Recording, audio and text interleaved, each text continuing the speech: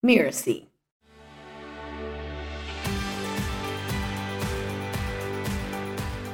I checked all the damn boxes, but I am so alone and I'm so unhappy. I'm burning myself out. And when I started looking at my fears, going into the shadows, sharing it with others, the very thing that would be a nightmare for most people in the workplace is the very thing that led me to my dreams. I'm Sharon Richmond, and this is To Lead is Human. For more than 30 years, I've run a business called Leading Large. I help C-level executives expand their impact, clarify their priorities, energize their organizations, and build cultures of accountability and respect. In this podcast, we help you envision how to supercharge your leadership by blending the art and science of leading with intention. I talk with top business leaders who exemplify the principles of leading large. They know that as leaders, the influence they have comes with an equal measure of responsibility. These leaders not only deliver stellar value to their customers, clients, and stakeholders, they prioritize building organizations that provide purpose, meaning, and a healthy environment for their employees. We learn from the challenges and successes they've experienced on their human journey. My guest today is Shalini Verma. Shalini was named to Crane Magazine's Tech 50 Top Technology Talent. She's a high-energy leader at Google, where she helps to bring products to life through the Global Developer Tools and Frameworks team, where she's won several awards. Shalini is an MIT-trained engineer with an MBA from Harvard Business School. She's had a rich and diverse career with management roles across functions from supply chain and procurement to product management to machine learning and developer tools. Shalini has described her own progress as taking roles that become more sublime, meaning they move from process to product to leadership. I was very excited to have Shalini come onto the show because she is such a passionate person about the self-awareness necessary for leaders to become excellent in what they're doing. And because she's so deeply committed to building an organization inside Google where her employees are fully engaged and feel really motivated. So as you listen to our conversation, here are a few topics I suggest you tune into. 1, what was happening that caused Shalini's great skid? And have you had an experience like that? The second thing is, how did she translate what she learned about herself and what she practiced with her family into day-to-day workplace conversations with her team members? And what was the impact that had on them? Welcome to the show, Shalini. Thanks for having me. I'm so excited to have our conversation today. So I was wondering if we could start with, Shalini, can you help our listeners understand a bit about your current role at Google and what your team does? Sure. So at Google, I lead teams of program managers, and we work with engineering, product management, UX teams to create and evolve developer tools and frameworks. So a lot of what we're doing is helping the developers of all the products we have at Google. You think about it, YouTube, search, maps, and we're creating and evolving tools that allow that development process to become faster, easier, higher quality. So that's my day job. But I would say a lot of what I do is really about bringing, in the leadership itself, high productive teams that create these great products. So that's a lot of the tools and techniques that I play with. That's great. I wonder if we can start. So how would you describe yourself as a leader? Good question. I'd say someone that can live true to self more and more. So I don't have a different role. I'm the same character at home as I am at work, as I am with friends or family. And so a lot of the masks and facades have kind of diminished and dissolved over time. I would say I'm a leader that embraces my whole self. So my emotional state, I'm very comfortable being vulnerable. So I can be empathic for that reason. Self-awareness is a really big thing for me. So probably empathic, kind of attuned leadership style to both myself first and then to those around me. That's probably the simplest way I would describe it. I can imagine that you weren't always like that. So can you tell us a little bit about your journey to being a leader? Yeah, sure. So I would say, most of my career, so I started out, I lived in 13 cities growing up all over the world between the US, the Middle East, India. So I was always moving from place to place. I'm a traditional Indian family, so education was a really big theme, really important. So I was always, from very early on, chasing the grade, like grades, getting good grades, and like whatever it took. So I'd work like crazy, working hard. And it was a traditional immigrant family. So hard work. So I checked all the boxes. Good Indian kid. I went to good schools, got good grades, got to a great college, got to Google, got to like the brand, got married, had kids, right? I was checking all these boxes. So it was, that was kind of my journey. And I would say that when I finally kind of crashed and burned completely was when about 7 years ago, ended up just totally crashing and burning. All the things I'd normally done, I came to Google where there's very accomplished, ambitious individuals. They're all rock stars like I was. So you're kind of a dime a dozen. And I hit rock bottom hard, really hard. And that's when I kind of realized, like when I looked in the reflection of who I was, when I'd hit rock bottom, I realized not only was I failing professionally at that point relative to those around me and what I'd been used to getting in terms of reward and recognition, but when I looked around, it's like I had no connection with my kids. I checked the boxes that a parent's supposed to do, enroll them in things and get them good food and blah, blah, blah. But I had no depth of connection. And when I would ask them about their days, I would get one of three words: okay, good, and fine. Anything more than that would be what they would think of as an interrogation, basically. And even though I was always reading books about child development and brain development and leadership development. So I had all a big brain of knowledge, nowhere to apply it because I couldn't even get the door to open. So it kind of started there where I was like, wow, I'm feeling not just professionally, but personally. So it was like my all-time like lowest point. And I basically then, when I started looking in the reflection, I was like, wow, I don't even like who I see. This isn't the person I want to be. That must have been a really hard moment. It was dark. It was really a dark moment for me where I realized that what is it that I'm chasing and for what? It really got me asking the questions. Ultimately, in hindsight, you never wish that on anyone. But in hindsight, that was the best thing that happened to me because I realized like I'd always chased the grade. I'd lost the connection with myself, with my kids, with my family, with others. And it was just this miserable grind to the bottom. So that's how I've always been. I was kind of this kick-ass, take names, get shit done kind of a leader, right? It's like badass, kind of like the facade of like, I'm tough. I can work really hard. I can, 100 hours a week or whatever. And I can do an extracurricular and be like the president of the club. And, it was always about those titles and working really hard around the clock. So it started there. And then it was really like, my first goal then at that point was like, I don't think I can do this professionally. I'm just going to coast, I guess, like kind of mull at the bottom of the list here. And let me see if I can lean into my kids. So it really kind of started with trying to experiment with, can I at least develop a connection? I know they're stressed. We just moved to California.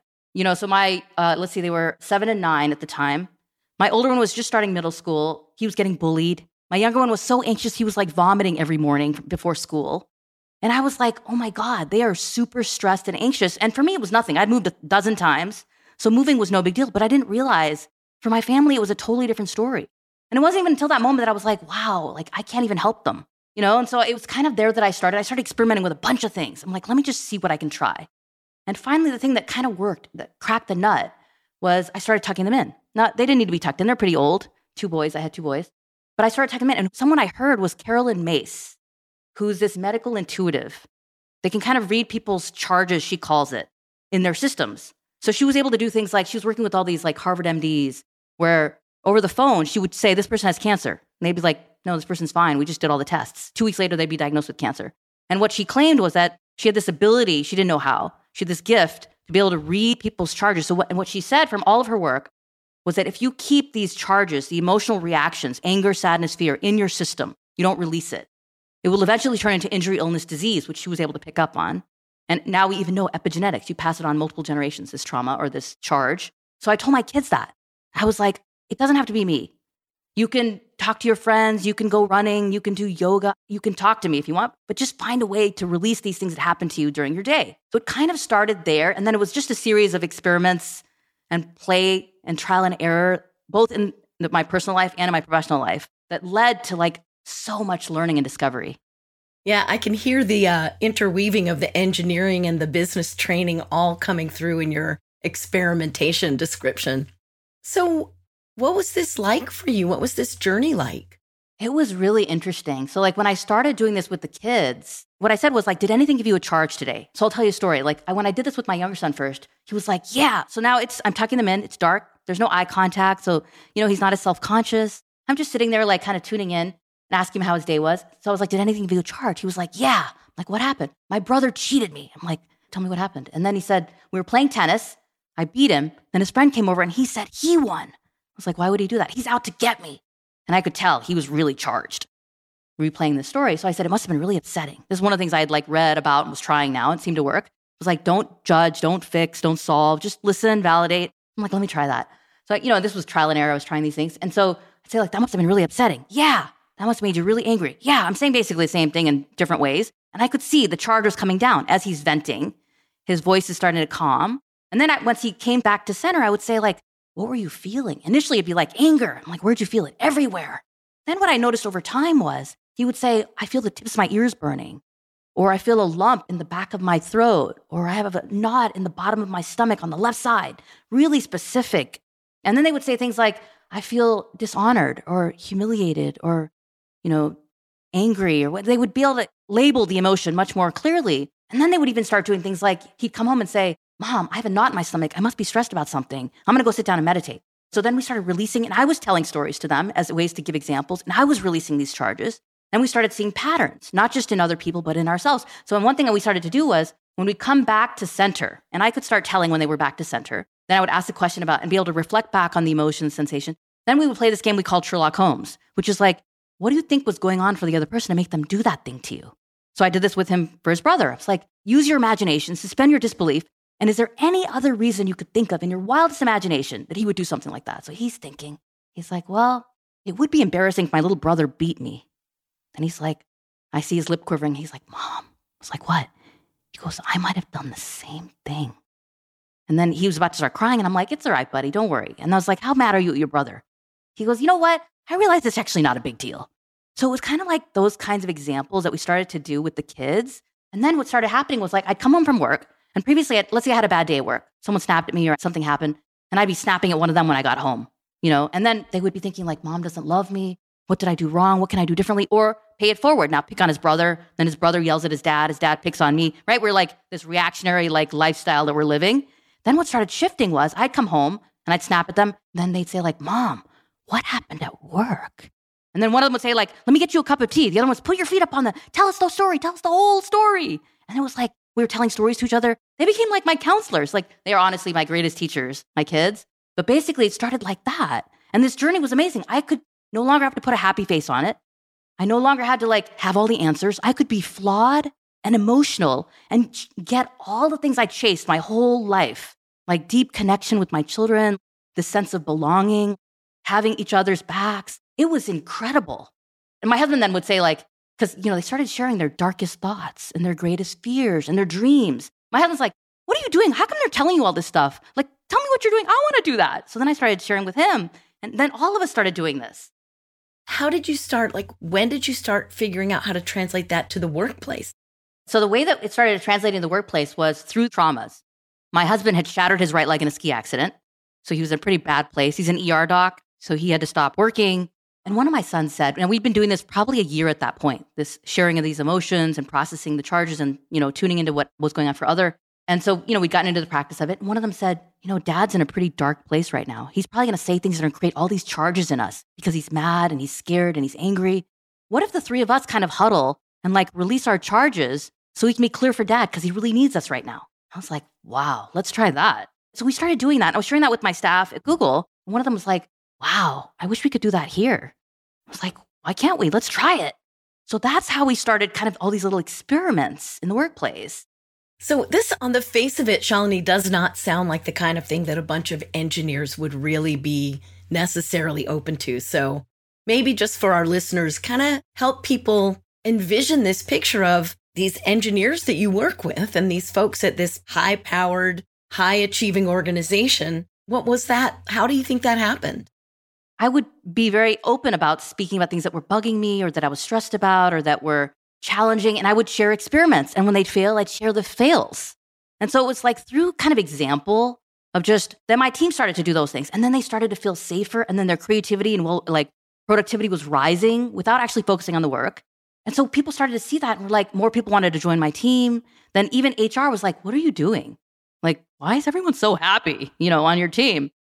So then they started tuning and they asked me to teach classes and do podcasts and workshops or whatever. So then more people started hearing about it and trying things. It's a little bit contagious. And, my intent always, and it's become more clear to me over time is not to go out there and rescue and fix and impose. But really, it's like, I just keep working on myself. And there's something about that. It's like now more than ever, I hear people saying like, wow, whatever you have, I want, and like the way you are with your team, how much you seem to be enjoying your work, how fulfilling, like full of life you appear to be. So I want that. So people come for different reasons. Like sometimes they're like, wow, her team is really productive. They're adding a lot of value. Whatever they're doing, I want more of. Other people are like, she's rising. She's getting promoted. She's like getting really great reviews. Like people like working with her. She's getting all the strategic projects. I want to do that. So it's like everyone had different motivations. But it wasn't me going out there and pitching it. I did that forever. That has impact. But a fraction of when I just stopped all of the trying to impress and impose, and instead just worked on myself. And everything else just started to flow totally naturally from that. It sounds like a really deep dive into self-awareness that maybe you weren't even aware you were starting to take. It's very much like that. I mean, it was like, it's so funny too, because, as I continue down this path, I keep looking in the rearview mirror because I'm just kind of like trusting what's coming up for my intuition, my instincts. And as I clear what I called these transducers that used to be caked in mud, all these sensors on our bodies that are picking up signals, as I kept clearing them with all these different tools and techniques, I realized I could trust and honor more and more my intuition. So I don't actually know. I don't always have a plan. I don't prepare a whole lot. It's more about, I moved from like how I used to operate, which I would characterize in like Reinventing Organizations talks about this, predict and control, to sense and respond. So I don't have to carry a lot of baggage, do a lot of preparing. I just clear the instrument and then just kind of like be receptive to what wants to happen in this moment. And it's such a much freeing way to live. So essentially, it's like that. It's always looking back in the rearview mirror to realize the gifts and the beauty of the journey that I'm on. And then using those experiments that happenstance, like when I trusted my intuition, I didn't even know what I was doing in the moment. But then when I look back, I'm like, whoa, let me try that again. And that's how I was really discovering more of these experiments. That's really, really fascinating and really inspiring. I'm trying to put myself in the mindset of listeners who might not yet have had that self-awareness journey. And I'm thinking about the ways that ego can color and then really cover up a person in how they lead. And I wonder if maybe you have any reflections about like that stage of your leadership. Like, what was that more?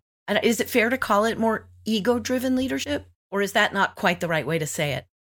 In my case, I think that's true probably for everyone. The way I like to characterize it is, for me, most perfectly described by the Enneagram, which is a tool I think you're familiar with, a personality test, essentially. But it's a pretty powerful tool for kind of understanding the underlying why we think, feel, and do certain things, the underlying motivations and triggers. So I think I would probably characterize it as a more, definitely, I guess you could characterize it as ego-driven, but it's like, as opposed to like my higher self, it's like my worst self, if you want to characterize it that way. The ego is not necessarily a bad thing, but you want it to be I almost think of it like, I want to be leading with heart, and I want the mind or the ego to be in service of the heart. I don't want to be leading with my mind and my ego, and the heart's kind of left behind, which is how I used to operate. Like I would just shut down my heart, no emotion. I got to get stuff done, and so like, let's get stuff done. And I'd be a great planner, organizer, like my mind is like really sharp mind, getting stuff done. But what started really shifting for me in my leadership style was realizing the power and the value of acknowledging these emotions and realizing like these sensations. And then over time, as I was clearing it, the superpowers that lie in our bodies that we can use to have far greater intelligence than anything my mind could come up with in its wildest dreams. And so it was really that journey for me in terms of like how I was operating. But, I would say that it was ego-driven initially, and it was very motivated by these fears and insecurities that came from trauma, that my previous experiences, my previous trauma, my wiring. And it was really like either replaying those storylines, those autonomic responses that came in, or reacting to something that came up. And like a lot of it for a type 3, I'm a type 3 in the Enneagram. It's all about the facade of being successful, accomplished, reward, and recognition. So I would put out so much energy to maintain the facade of the image and how I looked and what I accomplished and what people thought of me. And if they didn't think well of me, or I perceived they didn't think well of me, I would go to great ends to like try to change that. I'd work all night. I'd go crazy. That would be my response, my fear response, my stress response. And what I started discovering over time was as I healed and as I cleared, then I could start honoring what was coming up and be able to embrace those things and realize those are my shadows. And as I moved through those, what I realized every single time, like when I honored so even now, my ego is not gone. I need it, but it's taken a bit of a back seat, I would say. And it still comes up. I lose my temper, I get angry, I like frustrated, and I honor exactly what comes up. I don't hold back at all. And what I then do is I look back. What was it that triggered me? What's it showing me? Like, what's the reflection that I need to like see? What's the trauma that I haven't healed? Like, is there a wound or something that I need to look at? So that's a little, I don't know if that answers your question. That's a little bit how I think of, processing it with respect to the ego. Yeah, no, I think it's a great description. And I particularly really like the image of leading with your heart and having the mind and the intellect and the ego support that, as opposed to the other way around, which just seems really powerful. Can you give an example or tell what's that like when you do this with your team at work? I can imagine that a lot of leaders listening here are like, that sounds terrifying. I could never do that. My team would lose respect for me. I mean, all the things that we historically might have rehearsed in our own minds that get in the way of being what I like to describe as just being more human in your leadership. I wasn't super comfortable with emotion in the workplace when I started, but I would say, let's do a check-in. And Enneagram Prison Project does this in the prisons that I was working with them through. And they had this thing from conscious leadership about, are you above, below, or on the line? Your presence. How much presence do you have? And so I started there. I said, hey guys, I shared a little video of like, what is this? What does it mean to be above or below on the line? And I just said, no obligation, but just share with me, where are you, above or below or on the line? And then if you want to share what's going on in your life, you can. And what was so interesting, just seeing people dip their toe in the water and try stuff. And one guy totally went out on a limb. And he was like, my parents' home just burned down in the fires. My parents are in a really dark place. And he said, they've been in a dark place for the last year, but we're coming up on the anniversary. And they just decided of that, 1 year since their house burned down. But they just decided that they're going to start a whole new chapter and they're not going to rebuild their home. They're just going to move somewhere else. And you could just see his face light up when he was saying this. And then the next person, it was almost contagious. Next person's sharing something going on with their son who was autistic. The third was my father is about to die and here's what's going on. Now, this is not a normal staff meeting. I've never had a staff meeting like that. But it started out, and it doesn't always go like that. Like other teams I've had, people aren't as comfortable and they'll just share a little bit. And then I'll set the example. I'll share something. And, I'm not going to share my deepest, darkest secret in the first session, obviously. But I'll share something that's going on. I didn't get good sleep, so I'm below the line. Or I had an argument with someone that I was working with. Or, I'll share things that are appropriate, but starting to share the vulnerability. So that's one way that I tried it. Another thing that I tried was and I didn't realize the power of it till later, but it's a simple exercise managers can do is I called it 2 minutes of silence, and it's just before we start the meeting, just go on mute. I set a 2-minute timer and there's no obligation, but I invite everyone to just pause in their day for 2 simple minutes and just tune in. Take some deep breaths if you want, tune into your body if you can. Now we know so much more research and the power of that. But I started doing that. Initially, I'd get pushback. People would be like, why are we wasting? We have so much stuff to do. Why are we wasting time on this? One of the guys that said that actually 6 months later was can we add a minute of journaling too? It was just so they started realizing the power of these things. So, it starts with small things like that. So this is one of the harder parts of this kind of discussion is to say, well, what are the business benefits that you've been able to see here? Because I know for a lot of leaders, they're like, yeah, sounds good. Okay, sounds maybe a little touchy-feely, whatever. Oh, those California people, I get that. But if we take away that sort of touchy-feely judgment of it, the next question is almost always, so how do you know it's working? What do you see as metrics? What business value is there? Can you share with us some of what you've seen and learned? Sure. So Adam Grant did a podcast that I heard recently with Annie Murphy-Paul. And someone who was listening to me, I tend to talk with my hands even more than my mouth, I think. And so she mentioned this, she was really amused by all of the movements when I talk. And so she referred me to it. And one of the things they talked about was this notion of embodied cognition. So in other words, actually what they find is, and we know this from so much of the interceptive research, that our bodies tune into things and it's a far faster processor of information than the conscious mind. And so it's actually gathering data and processing signals and developing concepts way before the conscious mind is aware. And I'll share a bit of research with you around some proof around that. But basically, abstract thought, critical thinking actually happens in the body before it happens in the mind. So what's happening is when they did tons of research around this where they found that people that were moving would actually be able to do better on tests. They even did with kids, the GRE, I think is the test they did. But they found critical thinking, the ability to comprehend abstract thoughts or, complex concepts was higher when people actually moved. And what happens is they found that even fidgeting was actually the body's way of processing information before it became conscious. And they called it gestural foreshadowing. I'm like, wow, that's a lot sexier than fidgeting. So the research that they mentioned in this book, and that I actually reached out to the researcher coincidentally, well before I read this book, was Sarah Garfinkel at the University of College London. And this research study that she did, so it was an article that I read a year ago called Listening to Your Heart Might Be the Key to Conquering Anxiety. And I'll summarize in a nutshell the research. So basically, we've always assumed that the way things work is you see the snake, you get scared, your heart starts racing. It turns out, thanks to this body of research, the way it actually works is you see the snake, your heart starts racing, and then you get scared. The conscious mind is the last to know. And our bodies have millions of sensors in our guts, in our hearts, in our skin that are picking up millions of data points, processing it. And the question is, can you access that? And the way I like to think about it, it's like we have these transducers. So there are all these transducers. And if they're caked in mud from trauma and experiences, the signals aren't going to be as clean, but you're still going to get more data if you're tuning into it. And then all these techniques we talked about, even this bedtime routine I talked about, are ways to clear these transducers from the caked mud that's in them. And you get clearer and clearer signals. So what she did in the studies was she had one trial with, it was a clinical trial with 120 autistic individuals. And she basically had them do this thing called the heartbeat count exercise, where she used a pulse oximeter to measure their heart rate. Then she asked them to estimate it without measuring anywhere on their body. And most people can't do it. They're like, I don't know, I'll guess. Then she'd have them do some light exercise for a couple of minutes. So their heart's pounding. And then basically, it may not be in their chest. People always assume it's in the chest. It may be the temple, under the chin, in the arm. But the point is it's pounding, so you can feel it. Then their estimate would get better. Then she'd have them do it again. And they may say, I still can't do it. Then she'd have them do light exercise, etc. So over the course of 6 sessions with these 120 individuals, their interceptive accuracy, the difference between their estimate and the pulse ox, kept improving. And their anxiety was correspondingly dropping to the point where a third of them fully recovered from their anxiety.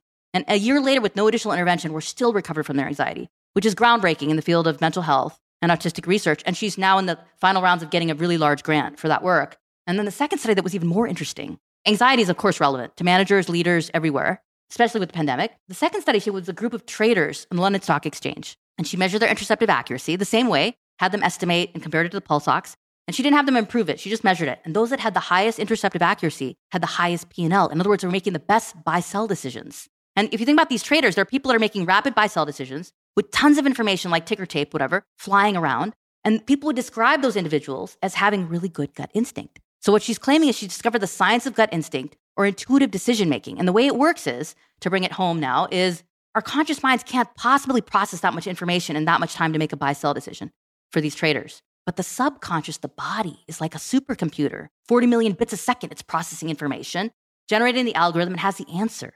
For the first time that I've seen it, and all the time I've been playing around with this in the workplace and at home, there's a direct connection between self-awareness or mindfulness, whatever you want to call it, tuning into your body, breathing, like some of the meditative mindfulness techniques, and reduction of anxiety, increase of empathy, improvement of business decision-making skills, and P&L with a metric measurement, a process to improve it, and clinical research to back it up. So when I shared this with the company, everyone I shared it to was like, oh my gosh, when do we get started? Like, how do we do this? Because you think about leaders, as you're having, you rise, your scope's growing, you've got to make more decisions with more information and less time. So those that do this well, our guess is, we're going to start testing for this, is that they have high interceptive accuracy. But now we can train people to do that. So in terms of back to your question, what business metrics did I see improving? When I have people start, and I even tried this actually as recent as yesterday, I ran a session with a group of engineers where they wanted to experiment with some of this stuff. They'd heard a little bit about it. They wanted to improve the insights that they're gaining in the team. How do you improve insights? How do you have better decisions in an organization? Now, most organizations, like Gary Klein's this cognitive psychologist who I recently listened to, fascinating stuff. He talks about a lot of companies, you want to reduce errors, increase insights. But a lot of companies focus on reducing the errors. And so you lose innovation, creativity, because you're so focused, you're risk averse, you're so focused. But really what you want is, you want to increase the number of insights also. And how do you do that? And so when I tried this exercise, I had these engineers, I am like, okay, are you guys willing to try something? So I want you to jump around for a couple of minutes, come back, and then tune into your body, and we'll do a body scan. And then we sat down, they started having a conversation. And then what I started noticing, and the engineering director that I was leading this for noticed this too, suddenly they were sharing things like, one guy said, when I get really stressed out, how am I going to use these tools? Suddenly they were having this conversation amongst themselves and getting vulnerable and sharing and tuning in. I was like, whoa, can you see the difference in the tone? And then the insights they were getting around the business problems then was increasing. So what I've noticed is the insights go up, there's better decision-making, there's greater productivity, there's more creativity, well-being. Now, if you think about if you want really productive, creative individuals and they're stressed out and they're anxious, they're in fight or flight more often. You're losing cognitive function. They're going to be more reactive. They're going to make bad decisions. They're going to fight. There's going to be more conflicts, more personnel issues, more sick days. So you get tons of very concrete benefits. And we know this from so much of the research now, that if you can reduce anxiety and you can improve insights or decision-making, that's totally relevant to the business. And that's what you're seeing in your own group that you lead, as well as in the groups that you're helping discover this? Yes, exactly. That's really fascinating. It makes me think, Shalini, about all the new kind of newly publicized information on building psychological safety and how to help people in organizations feel less concerned about sharing their true thoughts or their criticisms that they have, but they've shielded before. And one of the things that I think stands out, at least to a lot of the companies that I work with, is this idea of becoming a little bit more failure tolerant. And they get frightened because failure is definitely not what we want in business. We're not so keen on failure, but we've learned from design thinking, the idea of like fast failing. And now we're learning from the psychological safety literature that faster cycle exploration can lead to greater insights. So I can see the connection between what you're describing and, let's say, other streams of thought and research out in the world. It's actually I'm so glad you brought that up. There's a book that I read, Creativity Inc. I think it was the founder of, or the president of Disney and Pixar Animations wrote this, Ed Catmull. One of the things he talked about was the way he started generating more blockbusters. That's what his book was all about, was creating this feedback loop. Now, it sounds pretty basic, but what he discovered in there that I've taken into the workplace and really found useful was this fear of failure and feedback. Now, here's the thing, he noticed a couple of really interesting things. One is, so they were critiquing the film, but what happened is for these filmmakers, that's like calling their baby ugly. They don't want to hear critiques about their film. So one of the things he helped them realize was there's this difference. We're critiquing the film, not the filmmaker. If you too closely associate with your ideas, when they're criticized, you view that as a personal attack. So how do you loosen the grip of that? The other way to think about it is like, why is there such a fear of failure? Like we have it from so early on in childhood, right? With grades and like the way that we operate and what happens if you fail and like the lack of tolerance for failure, like if you've had bad experiences with that. But if you think about it, what we really want to do, you can't remove the fear of failure. Like when I fail pretty regularly. I invite that as a necessary part of the process. But it's not like I feel good about it. I go into a dark hole for a little while, processing what happened and feeling terrible and honoring all the emotions that come up. And I found that the more I lean into that, the more I'm able to process and integrate what happened, learn from it, heal whatever wanted to show up in that moment, and then come up even more energized to try another experiment. So I almost start thinking of myself, and they talk about this in Creativity Inc., as a scientist. You want to have a hypothesis, run a set of experiments. If and when they fail, it's just more data. You can reform your hypothesis, run a new set of experiments. When you talked about think about learning how to ride a bike. Okay, this is actually really interesting. When you learn to ride a bike, you don't tell a kid twist your right ankle and then move your right foot and blah, blah, blah. How do they learn? They fall down, they get up, they implicitly learn. And if you look at neurotrauma, so there's a woman, Lise Worthen-Chaudhry at Ohio State University, dancer who became a professor of physical rehab. And if you look at all the latest in neurotrauma, spinal cord injury, one of the things they discovered in that was that when people start moving in ways that get them to flow states, like dance form, like you're listening to music, you may notice this, or people start moving and you can get them into these flow states where the body is moving in ways that you could never explicitly instruct. It's almost like the body has an intelligence of its own. And what they found in neurotrauma was they were getting far greater healing in these patients that had spinal cord injury and strokes and so on, like nerve damage, when they were getting to these flow states and moving of their own accord. Implicit learning instead of explicit instruction. The most complex tasks are far better learned implicitly than explicitly instructed. And this, I think, is very true in leadership. And this is something that I bring into the workplace, which is if we can get people to start tuning into their own intuition, their insight, getting them into safe flow states, they will have the greatest development, learning, healing than anything I could ever instruct from the outside. So think about this. As a manager, this is so empowering. I don't have to have all the answers, just like a parent. Same analogy. I suddenly become the catalyst. I get out of the way and I enable them to find their own path and their own healing and their own discovery. And even if I tell them what to do, this is what I've discovered. You tell them what to do and they copy what you did. They're getting a fraction of the insight you got because this is what you needed in your moment in your journey. And when people start tuning into that for themselves, they discover far greater benefits from it than anything explicitly instructed. So this is a lot, I think, about what we need in the leadership, in terms of management and leadership. Which the story you were telling about kind of reflecting and learning, it's reminded me of an experience that I had working with a bunch of basic scientists at a pharmaceutical organization. It was all the medical leadership of this very, very large global pharmaceutical company. And they were critiquing each other's research. It was very personal and it was very negative and very aggressive. And over the period of time that we were able to help them look, same way that you described Ed talking about Pixar, if they could look at the research from a little different perspective, if they could get back away from it and detach themselves, they could give each other much more constructive feedback on the basic science design, on the research they were doing. It was really mind-boggling how quickly they were able to shift the way they looked very concretely at their portfolio review as a bunch of very senior physician researchers, and shift and make some better decisions about how to evolve that portfolio of basic science products. They weren't even really products for the market yet. It was really just the very basic science piece. It was fascinating, and that I hadn't thought about that in quite a while. So that's the memory that came to me. The other thing that you were describing about fidgets, I just came back from an offsite with a client company that I've been working with, and I had asked the organizers in advance, so who's got the toys for the tables? It was 100 people in a room, first time they've been together in 3 years, and they all looked at me like, what? And I was like, oh, never mind, I'll bring those. So I ordered, a bunch of fidgets and put them out on all the tables. And this meeting, I'm not saying the fidgets are the reason, but the difference between putting the fidgets out on the table and the level of conversation and engagement, not for everybody, but for a lot of people, was very much more engaging. So I'm a big fan of that physicality and including movement, even if it's really small movement in business meetings where there are a lot of decisions that need to be made. Just that small thing of a spinner or something stretchy that you can pull on, it just does seem to have a really liberating effect on how people think and what they're willing to talk about. So yeah, two great memories that popped to mind as you were describing this. So just to go way back into sort of the focus, the title of this podcast is To Lead is Human. And I'm wondering, what does this mean to you personally as a leader? What a good question. I think a lot of it is about connecting in our humanity and realizing how much common ground, like in our hopes, our fears, our dreams, that all of us have. So a lot of it for me has been so much of a focus on the facade and what's on the surface.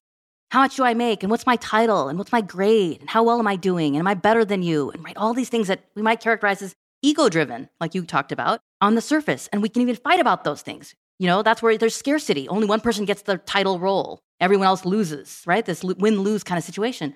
What I started discovering as I was healing these traumas or clearing these charges or practicing these techniques, tapping into my intuition, what started naturally happening was my fears were diminishing, my insecurities were diminishing. What I projected on other people was diminishing. Now I could suddenly hear them. I could relate to them. I could find empathy because I had it for myself first. And so inevitably, you start seeing people as reflections of yourself. I remember feeling bad like that at some moment, even now in my life. So suddenly it's I just felt my heart open more and connect with other people. It's it takes away a lot of the layers and the masks that we often wear. And it just allows for a connection. Something that I started playing around with recently was, what if we could get people to tap into this interoceptive research that is so well established now that we know if you just tune into your body, move like the fidgets you talked about, start tapping into that intuition and increasing the insights. Then it's one, we can get to deeper, more systemic issues and opportunities. And two, can we create a space where we start to honor that? Maybe suspend our disbelief. Maybe just an experiment to entertain other perspectives. My theory of what I've started seeing is there's a lot more common ground when you start getting 1 or 2 levels below the surface in terms of what we have in common, in terms of how we're feeling, we're all in the same boat, we're in this together. So the thing that we're doing now, for example, is maybe we can loosen the grip of the outcome and getting it exactly right so everyone's happy with it. Because if you believe it's a culture of experimentation, iteration, and learning, then it's just a simple data point in a point in time. It's not the end-all, be-all description of who we are, what we are. And instead, what if we could go through this journey feeling a little more connected to each other and understanding other perspectives and feeling like we're not alone? That would be progress. But that's really what I think, when I think, what does it mean to lead? To lead is to be human, is really how do we start bringing this into the day-to-day and bringing our, the fact that we're all human, we're all connected in terms of the simplest of things, right? We want to feel safe, loved, and enough. Ultimately, everything we're doing, our egos and our, everything that we're doing is in an effort to get these 3 things. The other thing that comes in my mind that I wanted to share was, So I've injured every joint in my body, either in a ski accident or a car accident or knees, necks, back, like you name it, I've injured it. So as I was getting older, I was having more and more pain.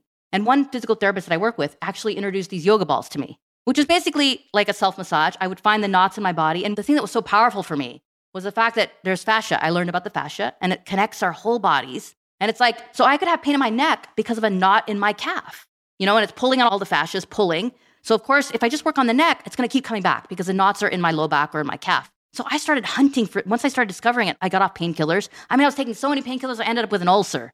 But I stopped taking painkillers because I was able to remove the pain with just removing these knots. And when I think of leadership and organizations, what I discovered was the same thing. If you go to the sources of pain and suffering in an organization and you don't run from it, you don't try to, I don't want your best to make them brighter. That's what every leadership development program is all about. I want your worst. Give me your troublemakers, your misfits. There's a song that's coming up, but give me the folks that are causing the most toxicity and pain. And I've seen this, witness this for myself. When we go in there and work with them and hold space and hear them and support them and make them feel valued and appreciated, safe, enough, and loved, they're like diamonds in the rough. They're the people that become the expanded states of consciousness that lead everyone else. It is incredible. So what I've noticed, the system heals when you go to the places of the most pain and suffering. And I think that applies to organizations too. So when I think about what does it mean to lead is human, it's that kind of thing. What does it mean to be human? To go to people that are in pain, to have compassion, first for ourselves and then for others. So it is very much how I like to lead.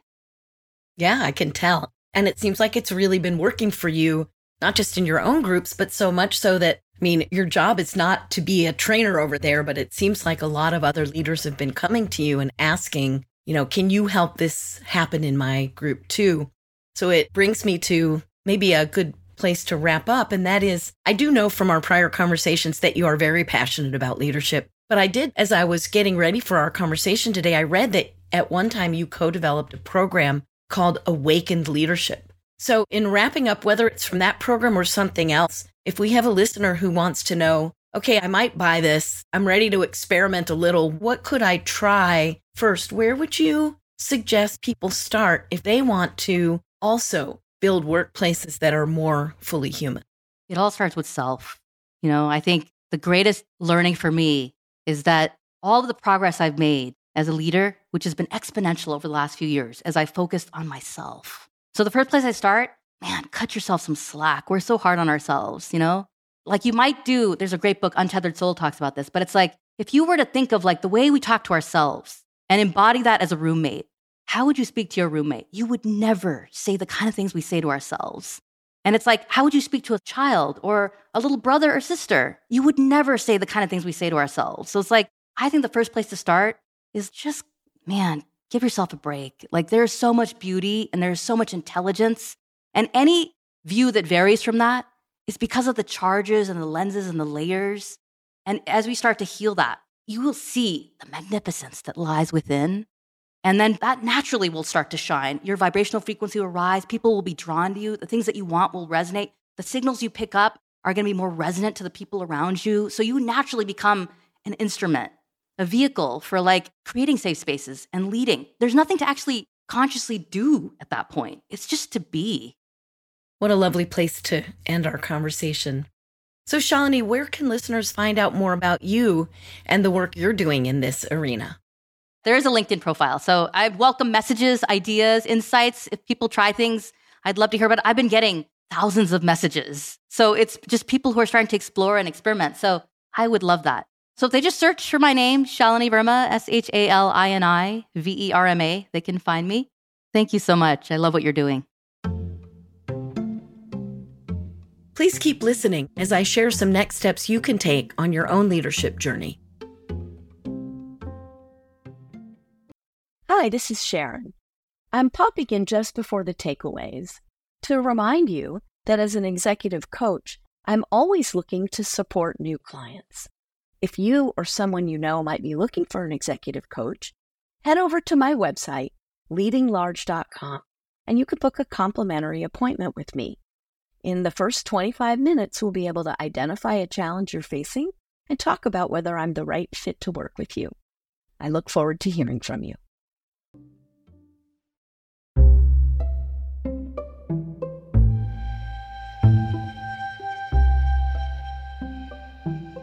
I'm sure that you heard how open Shalini was about her entire journey and how organically it unfolded, only because her colleagues at work started to notice the differences on her team. People wanted to join her team. There was a lot of back channel conversation about how great the team was doing. She was getting invited to speak places. She was being offered new projects that were desirable.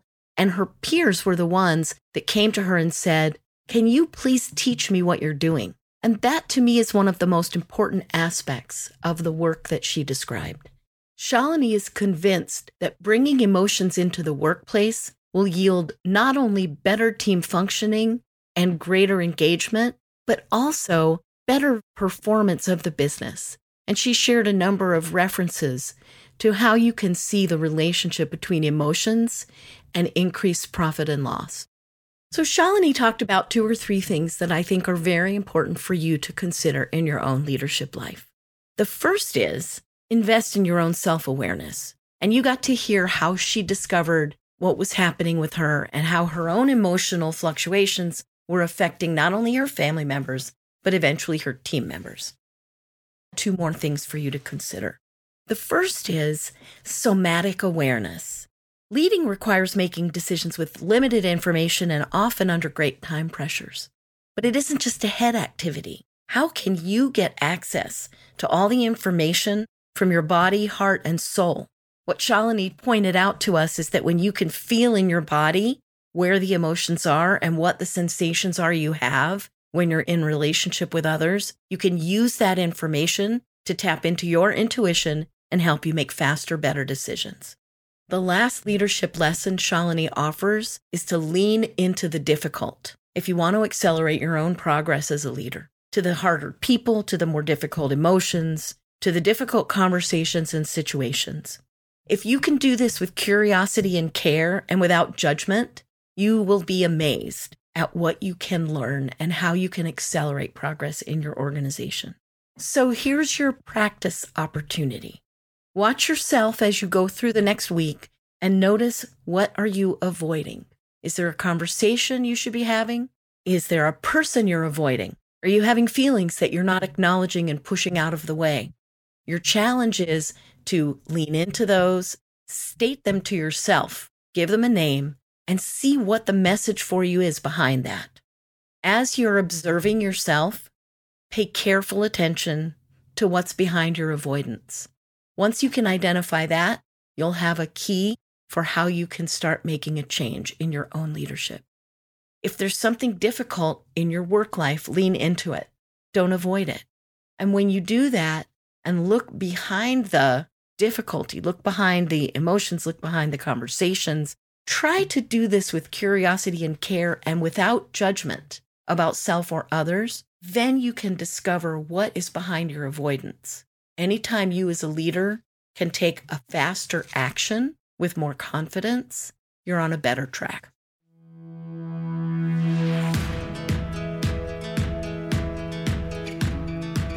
I'm Sharon Richmond, and this has been To Lead is Human. You can find out more about me at leadinglarge.com. That's LEADING large.com. To Lead is Human is part of the Miracy FM podcast network, which also includes such shows as Soul Savvy Business and Making It. This episode was produced by Cynthia Lamb. Jeff Govertson assembled the episode. Our executive producer is Danny Eny, and post-production was provided by Post Office Sound. So you don't miss any upcoming episodes, please follow us on Apple Podcasts, Spotify, or wherever you're listening right now. And if you like the show, please star us and give us a review and tell your colleagues about us as well. It really does help out. Thanks so much for listening, and we'll see you next time on To Lead is Human.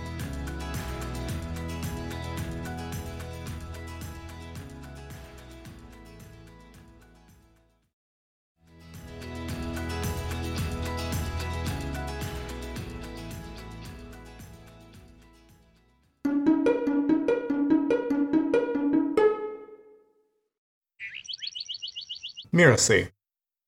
I'm Molly Mahoney. I'm Danny Eny. I'm Virginia Muskies. I'm Melinda Cohen. I'm Dave Lacani. I'm Michael Port, and you're listening to Making It. You would think that when you hit the New York Times list or the Wall Street Journal bestseller list, you would feel like you made it. For me, it never has. I think making it can mean whatever you want it to mean for you. Making it is about having time to spend as I want to spend it. Making it really is about being free to live according to your own genuine values and priorities. It's about acceptance. Not only like making money, but make a difference, make a contribution. Like feeling like I'm making a difference to someone.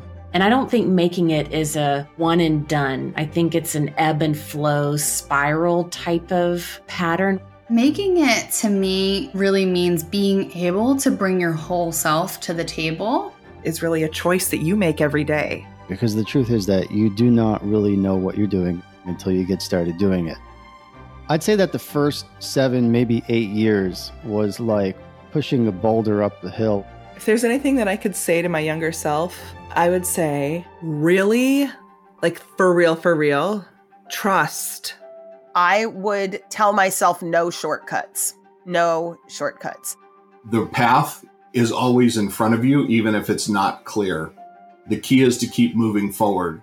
Everything requires work and effort, no matter how much you love it. You've got to find something that you love, something that you enjoy, so that your work is not a labor, it's not a chore. Don't compare yourself to others. But recognize that if you see someone else doing something that is of interest to you, you can do it also. I had this sensation of, I kind of felt like the walls were shaking, and I just felt like, that's what I've been doing all this time. That's who I am. In that moment, I knew who they were, I knew the burdens and distractions, and I knew full potential. And then I ended up ultimately in the Ultimate Frisbee Hall of Fame as a Johnny Appleseed for taking the sport out to the world. And so I just said to myself, you have to give this a try. If you don't give it a try, you'll spend the rest of your life wondering if you could have done it. The water's always changing, and your comfort with that doesn't come from knowing that there's no uncertainty coming. It comes from trusting in your competence to handle that. I like to say, don't emulate, elevate. That's how you're going to make it. Making It is a weekly podcast brought to you by our team at Miracy. New episodes are available on Spotify, Apple Music, and most anywhere else podcasts are found.